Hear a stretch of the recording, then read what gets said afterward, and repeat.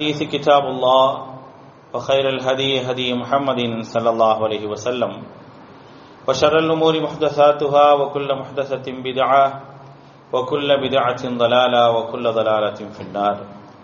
فقال الله تعالى في القرآن العظيم: فأعوذ بالله من الشيطان الرجيم.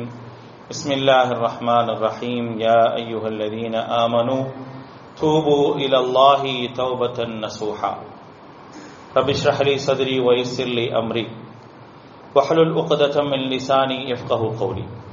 அளவற்ற அருளாளனும் நிகரற்ற பேரன்புடையவனுமாகிய எல்லாமல்ல அல்லாஹ்வின் திருப்பெயர் போற்றி, அவனுடைய சாந்தியும் கருணையும் அல்லாஹுடைய தூதர் நபிகள் நாயகம் ஸல்லல்லாஹு அலைஹி வஸல்லம் அவர்கள் மீதும், அவர்களை பின்பற்றி வாழ்ந்த உத்தம சத்திய தோழர்கள் நல்லவர்கள் மீதும், அவர்களின் அடிச்சோடை பின்பற்றி வாழ்ந்து கொண்டிருக்கக்கூடிய அனைத்து மக்கள் மீதும் உண்டாகட்டுமாக.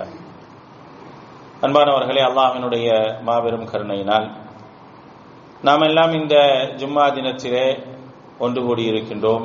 நமக்கு இந்த வாய்ப்பினை ஏற்படுத்தி தந்த அல்லாஹ்வுக்கு நன்றி இணைத்து உரித்தாக்கியவனாக எனது உரை ஆரம்பம் செய்கின்றேன். அன்பானவர்களே, ஒரு புனிதமிக்க கண்ணியமிக்க ஒரு மாதத்தை எதிர்நோக்கியவர்களாக நாம் இருந்து கொண்டிருக்கின்றோம். அந்த மாதத்தை நாம் அடைய வேண்டும், அந்த மாதத்திலே நாம் நோன்பு நோக்க வேண்டும், எல்லா விதமான நற்செயல்களையும் செய்ய வேண்டும் என்ற ஒரு எதிர்பார்ப்போடு தான் இங்கே அமர்ந்திருக்கக்கூடிய ஒவ்வொருவரும், ஏன் உலகத்தில் உள்ள எல்லா முஸ்லிம்களும் அதைத்தான் எதிர்பார்த்து இருக்கின்றார்கள்.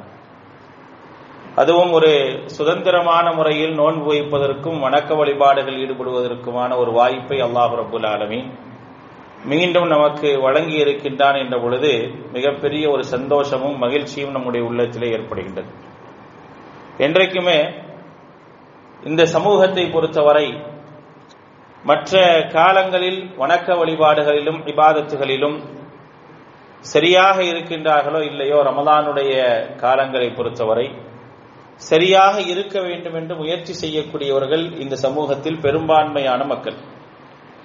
அப்படிப்பட்ட அந்த மக்களுக்கெல்லாம் அல்லாஹ் ரப்புல் ஆலமீன் மீண்டும் ஒரு வாய்ப்பை நல்லபடியாக நோன்பு நோற்று அந்த நோன்பில் நல்ல அமல்கள் செய்வதற்கான ஒரு வாய்ப்பை அல்லாஹு தஆலா ஏற்படுத்தி தருகின்றான் என்று சொன்னால் அதை முழுமையாக பயன்படுத்திக் கொள்ளக்கூடியவர்களாக இருக்க வேண்டும். அந்த அடிப்படையில் தான் இந்த ரமலானை நாம் எதிர்கொள்ள வேண்டும். இந்த ரமலானை நாம் எதிர்கொள்கின்றோம். எப்படி எதிர்கொள்ள வேண்டும், இந்த ரமலானை எப்படியெல்லாம் பயன்படுத்திக் கொள்ள வேண்டும், எப்படியெல்லாம் பயன்படுத்தப்பட்டிருக்கின்றது என்பதையெல்லாம் இந்த நேரத்திலே நாம் தெரிந்து கொண்டோம் என்று சொன்னால், நாளையோ நாளை மறுநாளோ நோன்பு ஆரம்பிக்கும் பொழுது அதை சரியாக முறையாக கடைபிடிப்பதற்கு நேதுவாக இருக்கும். என எல்லாவற்றையும் நினைவூட்டுங்கள் என்பதுதான் மார்க்கம் நமக்கு சொல்லி இருக்கக்கூடிய ஒரு முக்கியமான உபதேசம். ஃபதக்கிர் ஃபஇன்ன ذிக்ரா தன்ஃபஉல் முஃமினீன். நீங்கள் நினைவூட்டுங்கள், நினைவூட்டுதல் என்பது நம்பிக்கையாளர்களுக்கு பயனளிக்கும் என்று அல்லாஹ் ரப்புல் ஆலமீன் திருமறை குர்ஆனிலே சொல்லி காட்டியதன் அடிப்படையில் நாம் ரமலானை சரியான முறையில் எதிர்கொள்ள வேண்டும். ரமலான் என்பது என்ன, அந்த மாதம் எப்படிப்பட்ட மாதம், எப்படியெல்லாம் அந்த மாதத்தை நாம் பயன்படுத்தக்கூடியவர்களாக இருக்க வேண்டும் என்பதை நாம் பார்க்க வேண்டும். முதலாவது, இந்த மாதம் அப்படின்னு சொன்ன உடனேயே நமக்கு வர வேண்டிய முதல் விஷயம் என்னவென்றால், கிட்டத்தட்ட ஒரு 11 மாசத்தை கடந்து இந்த மாதத்தை அடையணும். இந்த 11 மாதத்துல எத்தனையோ தவறுகள் நம்மிடத்தில் நிகழ்ந்திருக்கலாம், எத்தனையோ குற்றங்கள் நம்மிடத்தில் நிகழ்ந்திருக்கலாம், அறிந்தும் செய்திருக்கலாம், அறியாமலும் செய்திருக்கலாம். அப்ப இது எல்லாவற்றிற்குமான தீர்வை அல்லாஹ் ரப்புல் ஆலமீன் எதில் வைத்திருக்கின்றான் என்றால் இந்த மாதத்தில் வைத்திருக்கின்றான். இந்த மாதத்தில் ஒரு தீர்வை வைக்கிறான், அதான் மன்னிப்பு. இந்த மாதத்தை அடைந்தும் ஒருவன் மன்னிப்பை பெறவில்லை என்று சொன்னால் அவனை விட நாசமானவன் யாருமே இல்லைங்கிறது மார்க்கம். அல்லாஹ்வுடைய தூதர் ஸல்லல்லாஹு அலைஹி வஸல்லம் சொல்றாங்க, ரஹிமான் ஃபரஜலி, ஒரு மனிதன் நாசமாகட்டும், தஹல அலைஹி ரமலான் சும்மன் ஸலஹ கப்ல யுக்ஃபர லஹ், அவனை ரமலான் அடைந்து அவன் மன்னிக்கப்படுவதற்கு முன்னால் அந்த ரமலான் அவனை கடந்து சென்று விட்டதே, அவன் நாசமாகட்டும்ங்கறாங்க நபி ஸல்லல்லாஹு அலைஹி வஸல்லம். ரமலான் அவனை வந்து அடைந்து, ஆனால் அவனுடைய பாவங்கள் மன்னிக்கப்படுவதற்கு முன்னால் ரமலான் அவனை கடந்து சென்று விடுகின்றது. அப்படிப்பட்ட மனிதன் நாசமாகட்டும் என்று அல்லாஹ்வுடைய தூதர் ஸல்லல்லாஹு அலைஹி வஸல்லம் அவர்கள் சொல்லி காட்டுகின்றார்கள். அந்த நிலை ஒரு காலம் நமக்கு வந்து விடக்கூடாது. நான் ரமலானை அடைகின்றேன் என்று சொன்னால் நான் செய்த எல்லா பாவங்களும் மன்னிக்கப்பட வேண்டும். ஏன்னா கண்டிப்பாக என்று என்ன செய்யாது, பெரும்பாவம் இருக்காது. எவைகளெல்லாம் என்னுடைய செயல்களை அழித்து விடுமோ அப்படிப்பட்ட பெரும்பாவங்களில் ஈடுபடக்கூடியவர்கள் அல்ல நாம். நம்ம ஷிர்க் வைக்கப்படுறது கிடையாது, ஷிர்க் வைக்க மாட்டோம். நம்ம இணை வைப்பாளர்களாக நம்ம இல்ல, அதே போல இறை மறுப்பாளர்களாகவும் இல்லை. ஏன்னா இந்த ரெண்டு விஷயம்தான் அல்லாஹ் மன்னிக்காத பாவம் என்று சொல்றான். அல்லாஹ் தால் என்ன செய்ய மாட்டான், இந்த ரெண்டு செயல்கள் இருந்தது என்றால், இந்த பெரும்பாவங்கள் இருந்தது என்று சொன்னால் அல்லாஹ் தாலா மன்னிக்க மாட்டான், அந்த மனிதன் பாவ மன்னிப்பு தேடினாலே தவிர. மற்ற பாவங்களை பொறுத்தவரை பிற மனிதனுடைய உரிமை சம்பந்தப்பட்ட பாவங்கள் இல்லாமல் இருந்தால் அல்லாஹ் தாலா மன்னிச்சிடும். ஆனா அதே பாவத்தில் பிற மனிதனுடைய உரிமை இருந்துச்சு அப்படின்னா அதுக்கு அவங்கள்ட்ட போய் நம்ம மன்னிப்பு கேட்கணும். அவங்கள்ட்ட மன்னிப்பு கேட்காம என்ன செய்ய முடியாது, நம்முடைய பாவங்களிலிருந்து நாம் வெளியே வர முடியாது. அல்லாஹுக்கும் அடியானுக்கும் சம்பந்தப்பட்ட பாவமா, அதுல ஷிர்க் இல்லையா, குஃபர் இல்லையா, நம்முடைய எல்லா பாவங்களையும் அல்லாஹ் ரப்பல் ஆலமீன் கண்டிப்பாக மன்னிப்பான். ஏன்னா வாக்கு தருபவன் அல்லாஹ் ரப்பல் ஆலமீன். வாக்கை நமக்கு அளிக்கின்றான், இந்த மாதத்தை நீங்கள் அடைந்து விட்டால் உங்களுடைய பாவங்கள் எல்லாம் மன்னிக்கப்படும். சரி, மன்னிக்கப்படுது அப்படிங்கிறதுக்காக நம்ம என்ன செய்யக்கூடாது, அல்லாஹ்ட்ட மன்னிப்பு கேட்காம இருந்துடக்கூடாது. இது ரொம்ப முக்கியமான விஷயம். மன்னிக்கப்படுது அப்படிங்கிற ஒரு காரணத்திற்காக நான் எதுக்கு அல்லாஹ் தான் மன்னிக்கிறானே, நான் ஏன் அல்லாஹ்ட்ட போய் மன்னிப்பு கேட்கிறோம் நம்ம இருந்துடக்கூடாது. அப்படி என்றால் அல்லாஹுடைய தூதர் மன்னிப்பு கேட்காதவர்களாக இருந்திருப்பார்கள். அப்படி இருக்கலாம் என்று சொன்னால் யார் இருந்திருக்கணும், அல்லாஹுடைய தூதர் ஸல்லல்லாஹு அலைஹி வஸல்லம் அவர்கள் மன்னிப்பு கேட்காமல் இருந்திருக்கணும். அவர்கள் முன்பின் பாவங்கள் எல்லாம் மன்னிக்கப்பட்டவர்கள். அவங்க அல்லாஹ்ட்ட மன்னிப்பு கேட்டாங்களா இல்லையா? அன்றாடம் அல்லாஹ்விடத்தில் மன்னிப்பு கேட்டார்களா இல்லையா? மன்னிப்பு கேட்டாங்க. அப்ப அதிலிருந்து நமக்கான ஒரு வழிமுறை என்ன, நமக்கான சுன்னா என்ன? அல்லாஹ்வுடைய தூதர் சொல்றாங்க, அல்லாஹ் உன்னை மன்னிக்கின்றேன் என்று சொன்னாலும், மன்னிப்பதாக அவன் வாக்களித்திருந்தாலும் நீ அல்லாஹ்விடத்தில் மன்னிப்பு கேட்டுக்கொண்டே இரு. நீ அல்லாஹ்விடத்தில் மன்னிப்பு கேட்டுக்கொண்டே இரு என்பதைத்தான் அல்லாஹ்வுடைய தூதர் ஸல்லல்லாஹு அலைஹி வஸல்லம் அவர்கள் தங்களது நடைமுறையின் மூலமாக நமக்கு காட்டி தந்திருக்கிறாங்க.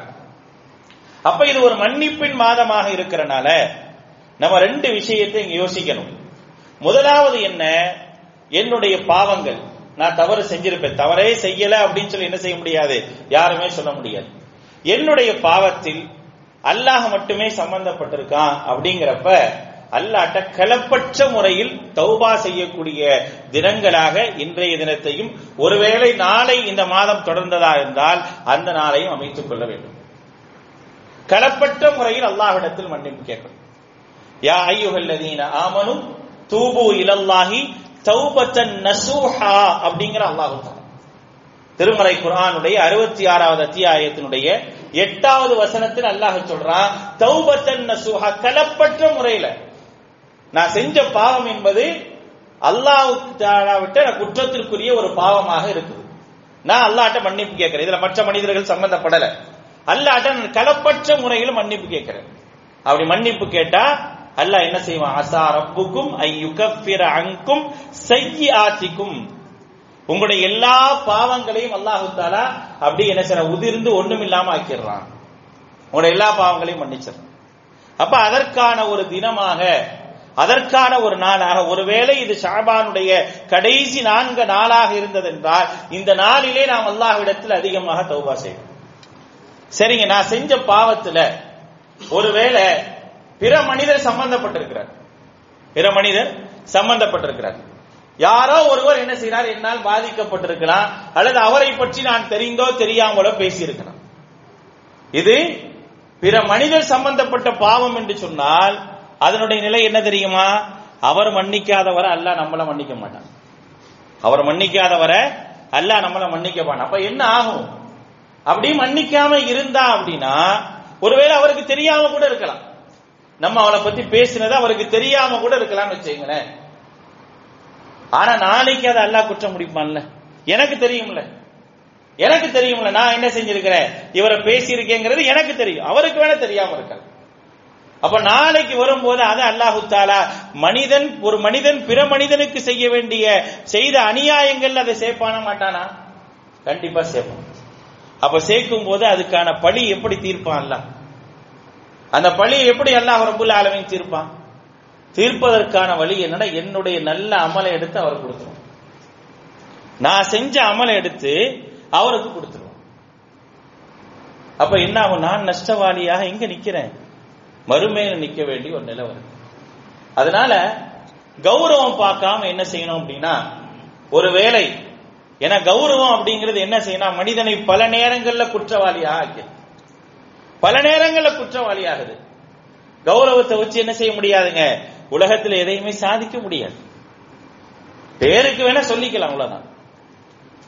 நான் எதற்காக என்னுடைய விஷயத்தை இழக்கிறேன் அப்படின்னா, என்னுடைய நன்மையை பாதுகாத்து கொள்வதற்காக நான் ஒரு காரியத்தை செய்யப்படுறேன். அதுலயும் போய் நான் என்ன செய்யறேன், இந்த மாதிரி ஒரு விஷயத்தை உங்களுக்கு செஞ்சுட்டேன், உங்களுக்கு தெரியாது, தெரியாம நான் செஞ்சுட்டேன். ஒருவேளை நான் செஞ்சிருக்கலாம், செய்யல, ஆனா செஞ்சிருக்கலாம். வாய்ப்பு இருக்கா இல்லையா? நம்ம யாருக்கு என்ன செஞ்சோம்னு தெரியாது. ஒருவேளை செஞ்சிருந்தா என்ன செய்யறது? அதனால என்னை மன்னிச்சிருங்க, என்னை மன்னிச்சிருங்க, என்னையும் மறுமையில பிடிச்சிடாது. நபி ஸல்லல்லாஹு அலைஹி வஸல்லம் கேட்டாங்கல்ல, எங்க அவங்க கேட்கிறாங்க, அல்லாஹ்வுடைய தூதர் ஸல்லல்லாஹு அலைஹி வஸல்லம் கேட்டாங்களா இல்லையா? மௌத்தா போறதுக்கு 5 நாளைக்கு முன்னால வந்து மெம்பர் படியில ஏறி கேட்டாங்கல்ல. ஏன்னா அவர்கள் இந்த உலகத்திலிருந்து விடைபெறப் போகின்றார்கள் என்ற செய்தி அல்லாஹு தஆலா அவங்களுக்கு சூசகமா சொல்லிட்டான். அது ரமலானுடைய மாதத்தில் தான் அல்லாஹு தஆலா அந்த சூசகமான செய்தியை சொல்றான். எப்பொழுதுமே ஜிப்ரீல் அலைஹிஸ்ஸலாம் அவர்கள் அன்றாடம் திருமறை குர்ஆனை ஓத கேட்கக்கூடிய ஜிப்ரீல் அலைஹிஸ்ஸலாம் ரமலானுடைய மாதத்துல திருப்பி ஒரு தடவை என்ன செய்யறாங்க, ஓதுங்கன்னு சொல்றாங்க. இறுதியாக கேட்கக்கூடிய அந்த தருணத்துல திருப்பி ஒரு தடவை ஓதுங்கன்னு சொல்லும் பொழுது அப்ப அல்லாஹ்வுடைய தூதருக்கு புரியுது, ஏன் ஜிப்ரீல் மற்றொரு தடவை கேட்கின்றார்கள் என்று புரிஞ்சுக்கிறாங்க. அப்படி என்றால் நாம் விடைபெறக்கூடிய காலங்கள் மிக விரைவில் இருக்கலாம் என்பதை புரிந்து கொள்கின்றார்கள் அல்லாஹ்வுடைய தூதர் ஸல்லல்லாஹு அலைஹி வஸல்லம். அப்ப என்ன செய்யறாங்க, வராங்க, மக்களுக்கு முன்னால போய் நிக்கிறாங்க. அல்லாஹ்வுடைய தூதருங்க நின்று கேட்கிறாங்க, இந்த மாதிரி நான் உங்களுக்கு ஏதேனும் குற்றம் இழைத்திருந்தா இந்த உலகத்திலே பழி தீர்த்துங்கப்பா, மறுமையிலே நன்மையில கை வச்சிடாது, மறுமையில என்ன செஞ்சிடாதீங்க, என் நன்மையில கை வச்சிடாதீங்கிறாங்க அல்லாஹ்வுடைய தூதர். அதனால ஒரு நன்மை, மிகப்பெரிய ஒரு நன்மையை கொள்ளையடிக்க போறதற்காக நாம் தயாராகி கொண்டிருக்கிறோம்.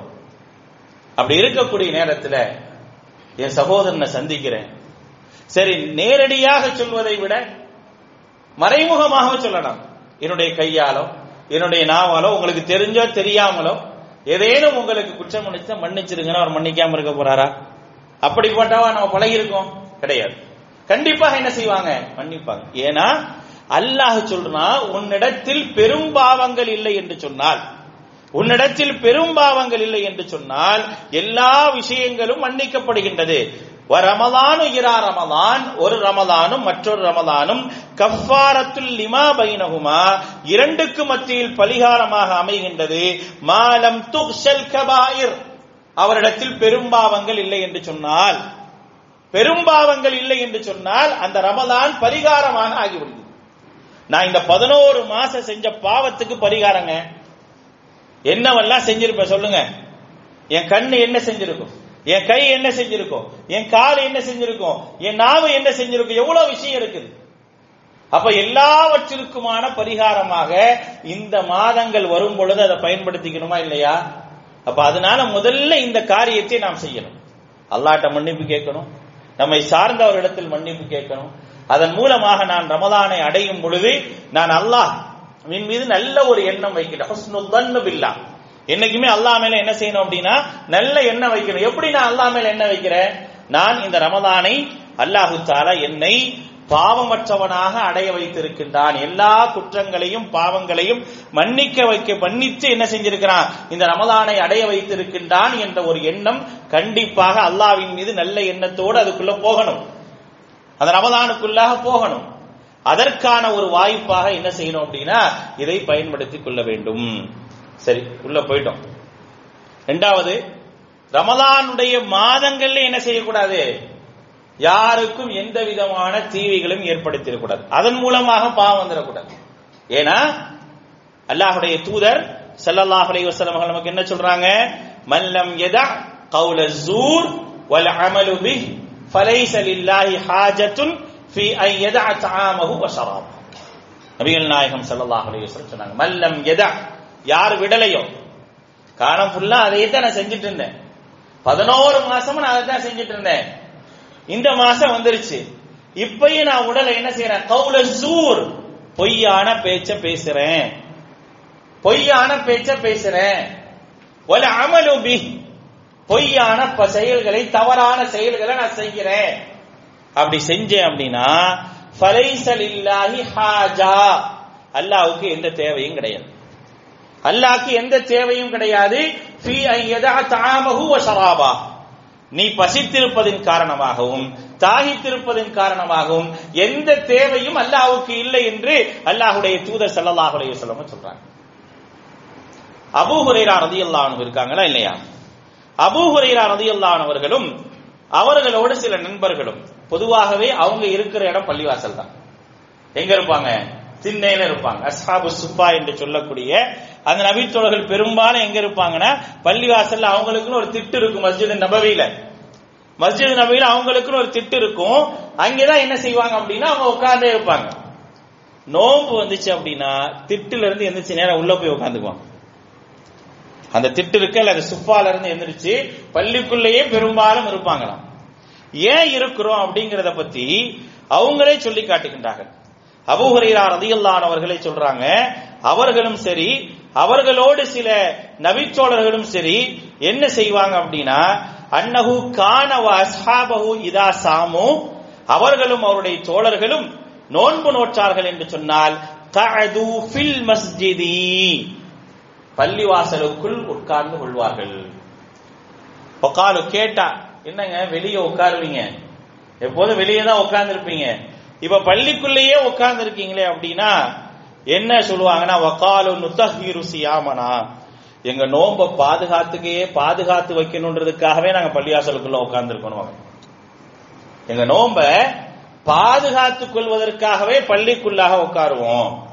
ஏன்னா யஹ்ஃபதுன சியாமஹும் மினல் லக்வி வர்ரஃபஸி வகௌலி ஸூர், அவர்கள் அவருடைய நோன்பை என்ன செய்யறாங்க அப்படின்னா வீணான பொய்யான தவறான பேச்சுக்கள் இருந்து பாதுகாத்துக் கொள்வதற்காக பள்ளிக்குள்ள உட்கார்ந்துக்கிறாங்க.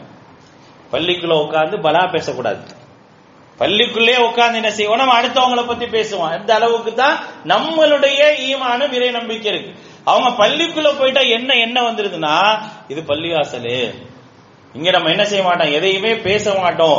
அப்ப என்னை காக்கக்கூடிய கேடயமாக அவங்க எதை வச்சிருக்கிறாங்க, இறை இல்லத்திற்குள்ளாக இருந்தால் வீணான செயல் என்ற வராது, பொய்யான பேச்சு வராது, வீணான பொய்யான கீபத்தான எந்த பேச்சை செய்ய மாட்டேன், நான் பேச மாட்டேன் என்று அவங்க இருந்திருக்கிறாங்க. அப்படிங்கிற விஷயத்தை அபூ ஹுரைரா ரலியல்லாஹு அன்ஹு அவர்களும் அவர்களுடைய தோழர்களும் எப்படி இருந்தார்கள் என்பதற்கான ஒரு செய்தி இதுங்க. அப்ப இரண்டாவது விஷயம் என்ன, நான் இந்த ரமலானை எதிர்கொள்ளும் பொழுது இரண்டாவதாக வீணான பேச்சுக்கள், வீணான செயல்பாடுகள், பொய்யான பேச்சுக்கள், பொய்யான நடவடிக்கைகள் எல்லாத்தையும் விட்டு நான் வெளியே வரணும். நான் ஒருவேளை வெளியே இருந்தா நான் பொய் பேசுவேன்னா பள்ளியாசல வந்து உட்காந்துக்கலாம்.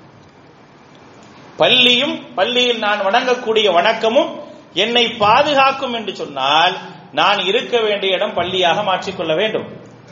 ஏன்னா நான் கஷ்டப்பட்டு நான் எல்லாமே செஞ்சு தாகமா இருந்து பசியா இருந்து நாளைக்கு நான் ரையான் கிடைக்கும் சொல்லி போய் நிற்கும் பொழுது ஒண்ணும் இல்ல போயிட்டு வா அப்படின்னு நல்லா சொல்லிட்டானா என்ன, உனக்கு அந்த வாசல்ல இடம் இல்ல அப்படின்னு சொல்லிட்டா நான் இங்க இருந்து என்ன செய்வேன், எவ்வளவு பெரிய ஒரு கை சேதம் எனக்கு இருக்கும்.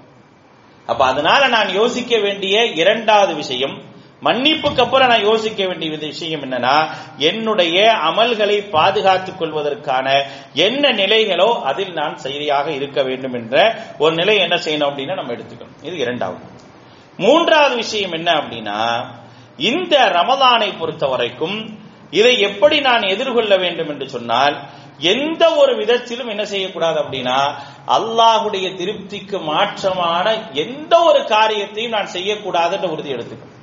ஏன்னா இறை திருப்தி இதுல இருக்கா இல்லையா, நான் ஏன் இந்த அமலை செய்யறேன், நான் ஏன் கஷ்டப்படுறேன், அல்லாஹ்வுக்காக, அதான் வேற எதுவுமே இல்லை. யா அய்யுஹல்லதீன ஆமனு குத்திப அலைக்குமுஸ் ஸியாமு கமா குத்திப அலல்லதீன மின் கபலிக்கும் லஅல்லக்கும் தத்தகூன் அப்படிங்கிறான். நீங்க அல்லாஹ் மேல பக்தி வச்சிருக்கீங்கிறதுக்காகத்தான் நீங்க நோன்பு வச்சிருக்கிறீங்க, அதுக்காக தான் நான் கடமையாக்கியிருக்கேன். தத்தக்குன்னா என்னது? அல்லாஹ் மேல நான் பக்தி வச்சிருக்கிறேன், இறைவன் மீது எனக்கு ஒரு பக்தி உண்டு, இறைவன் மீது ஒரு பயம் உண்டு. பயமும் பக்தியும் கலந்ததுக்கு பெயர் தான் தக்வா. அப்ப நான் என்ன செய்யறேன்? ஒரு ஆசைப்படுகின்றேன், அல்லாஹ்வுடைய திருப்தியை பெற வேண்டும் என்பதற்கான ஒரு ஆசை எனக்கு இருக்கின்றது. அப்படி என்று சொன்னால் அந்த ஆசைக்கு புறம்பான எந்த ஒரு செய்தியும் எந்த ஒரு செயலையும் நான் செய்யக்கூடாது. ஒவ்வொரு விஷயத்தையும் எப்படி செய்யணும் அப்படின்னா, இதை செஞ்சா அல்லாஹ் திருப்திப்படுவானா, இதை செய்தால் அல்லாஹு தஆலா பொருந்திக் கொள்வானா, இதை செய்தால் அல்லாஹ் பொருந்திக் கொள்வதற்கான வாய்ப்புகள் இருக்கா அப்படிங்கறத என்ன செய்யணும் அப்படின்னா பார்த்து பார்த்து செய்யணும். ஏன்னா ஒரு மனுஷனுக்கு உடைய திருப்திக்கு நம்ம எவ்வளவு முயற்சி எடுக்கணும். ஒரு மனிதங்க, சாதாரண மனுஷன், அவன் என்னை திருப்தி கொள்ள வேண்டும் என்று சொன்னால் அவனுக்காக நான் எடுக்கக்கூடிய முயற்சியில ஒரு 10% என்னை படைத்த இறைவனுக்கு எடுத்திருக்கிறான். நம்ம யோசிச்சு பாருங்க, ஒரு 10% நம்மை படைத்த இறைவனுக்காக நாம் எடுத்திருக்கின்றோமா என்று யோசித்து பார்க்க வேண்டும். அப்ப அதனால மூணாவதாக நான் யோசிக்க வேண்டிய விஷயம், இறை திருப்திக்கு மாற்றமான எந்த ஒரு செயலும் என்ன செய்யக்கூடாது, நான் செய்யவே கூடாது அப்படிங்கிறதுல மிக கவனமாக நாம் என்ன செய்யணும், இருக்க வேண்டும். அடுத்ததாக நான்காவதாக ஒரு விஷயம் என்ன அப்படின்னா, எப்போதுமே நம்மள்ட்ட இருக்கிறதுல ரொம்ப பொடுபோக்கான விஷயம் எதில் இருக்குன்னா இபாதத்துகள் இருக்கு. இபாதத்துகள்ல எப்போதுமே நம்ம பொடுபோக்காகத்தான் இருக்கும். அந்த பொடுபோக்கு ரமதானிலும் தொடரும், எந்த மாற்றமும் கிடையாது. நம்மள்ட்ட ஜமாத்தாக நம்ம ரமதான்ல பல நேரங்கள் தொழுகிறது கிடையாது, மற்ற காலங்கள்லையும் தொழ மாட்டோம், அதே போல ரமதான்லையும் நம்ம தொழ மாட்டோம். நிறைய மக்களை பார்க்கலாம், நிறைய மக்கள் எல்லா நேரங்கள்ல என்ன செய்வாங்கன்னா ஜமாத் தவறி தொழக்கூடியவர்கள் அதிகமா இருப்பாங்க. குறிப்பாக இந்த அசர் மகரிபுடைய நேரங்கள்லாம் பாத்தீங்க அப்படின்னா ரொம்ப ஒரு யோசிச்சு ஒரு பிளான் பண்ணி வருவாங்க. நம்ம ஏன் 4 மணிக்கே போய் அசர தொழுகணும், ஏன் அவ்வளவு சிரமப்பட்டுக்கணும், ஒரு 5:45 ஒரு 6 மணிக்கோ போனா அசரையும் தொழுதுட்டு நோம்பையும் திறந்துட்டு மகரிபையும் தொழுதில்லாமே அப்படின்னு யோசிப்பாங்க. இப்படி ஒரு யோசனை பெரும்பாலான மக்கள்கிட்ட இருக்கும், பெரும்பாலான பள்ளிகள்ல அதை நம்ம பார்க்கவும் செய்யலாம். இங்க ஒரு இபாதத்துடைய வணக்கத்தினுடைய நன்மையினுடைய மாதத்துல நன்மையில் நாம் எப்படி பொடுபோக்காக இருப்பது, நன்மையில் எப்படி பொடுபோக்காக இருக்கிறது, அதுவும் தனித்து சொல்வதை விட 25 மடங்கு நான் நன்மை அதிகமாக தருகின்றேன் என்று சொல்லும் பொழுது அந்த இபாதத்தை சரியாக பேணணுமா இல்லையா? அதனால நான்காவது விஷயமாக என்ன செய்யணும் அப்படின்னா, ஜமாத்துடன் தொழுவதற்கான ஒரு முறையான ஒரு நிலைக்கு நாம் விட வேண்டும். இதை எப்படி நான் எடுக்கணும், ஒரு உறுதியாக எடுக்கணும். நான் இதை செய்து விட்டேன் என்று சொன்னால் இதற்கு பின்னால் உள்ள காலங்களிலும் அதை நான் தொடருவேன் என்ற ஒரு உறுதிப்பாடோடு எடுக்கும் பொழுது இந்த 4 விஷயங்களை மட்டும் நாம் நம்முடைய கவனத்திலும் நம்முடைய சிந்தனையிலும் வைக்கும் பொழுது கண்டிப்பாக அல்லாஹ் ரப்பல் ஆலமீன் அதற்கான உதவிகளை நமக்கு செய்வான். அப்படி செய்யும் பொழுது இந்த ரமதானை நாம் அடையும் போது நன்மைகளோடு பாவங்கள் எல்லாம் களையப்பட்டு அதிகமான நன்மைகளுக்கு வழிவகுக்கக்கூடிய ஒரு சூழல்ல கண்டிப்பாக அமையும். அப்படிப்பட்ட நல்ல சிந்தனைகளும் நல்ல எண்ணங்களும் கொண்டவர்களாக நாம் இருக்க வேண்டும். அல்லாஹ்விடத்தில் மன்னிப்பு கோருவோம், மற்றவர்களிடத்திலும் மன்னிப்பு கோருவோம், பரஸ்பரம் நம்முடைய அன்பை வளர்த்துக் கொள்வோம். அல்லாஹ் ரப்புல் ஆலமீன் இந்த மாதத்தை அடையும் பொழுது பாவமற்றவர்களாக இந்த மாதத்தை அடைந்து அதிகமான நன்மைகளோடு இந்த மாதத்தை முடிக்கக்கூடிய ஒரு பாக்கியத்தை எல்லாம் வல்ல அல்லாஹ் உங்களுக்கும் எனக்கும் தந்தல் புரிவானாக. வ ஆகிரு தஅவானா அல்ஹம்துலில்லாஹி ரப்பில் ஆலமீன்.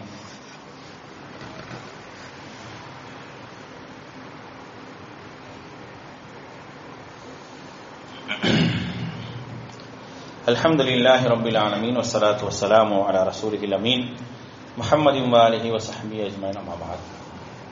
அன்பான சகோதர சகோதரிகளே, நபிகள் நாயகம் ஸல்லல்லாஹு அலைஹி வஸல்லம் அவர்கள் நோன்பை வைப்பதாக இருந்தாலும் சரி, நோன்புடைய காலங்கள்ல நின்று வணங்கக்கூடியவதாக இருந்தாலும் சரி, 2 விஷயங்களை நமக்கு சொல்றாங்க.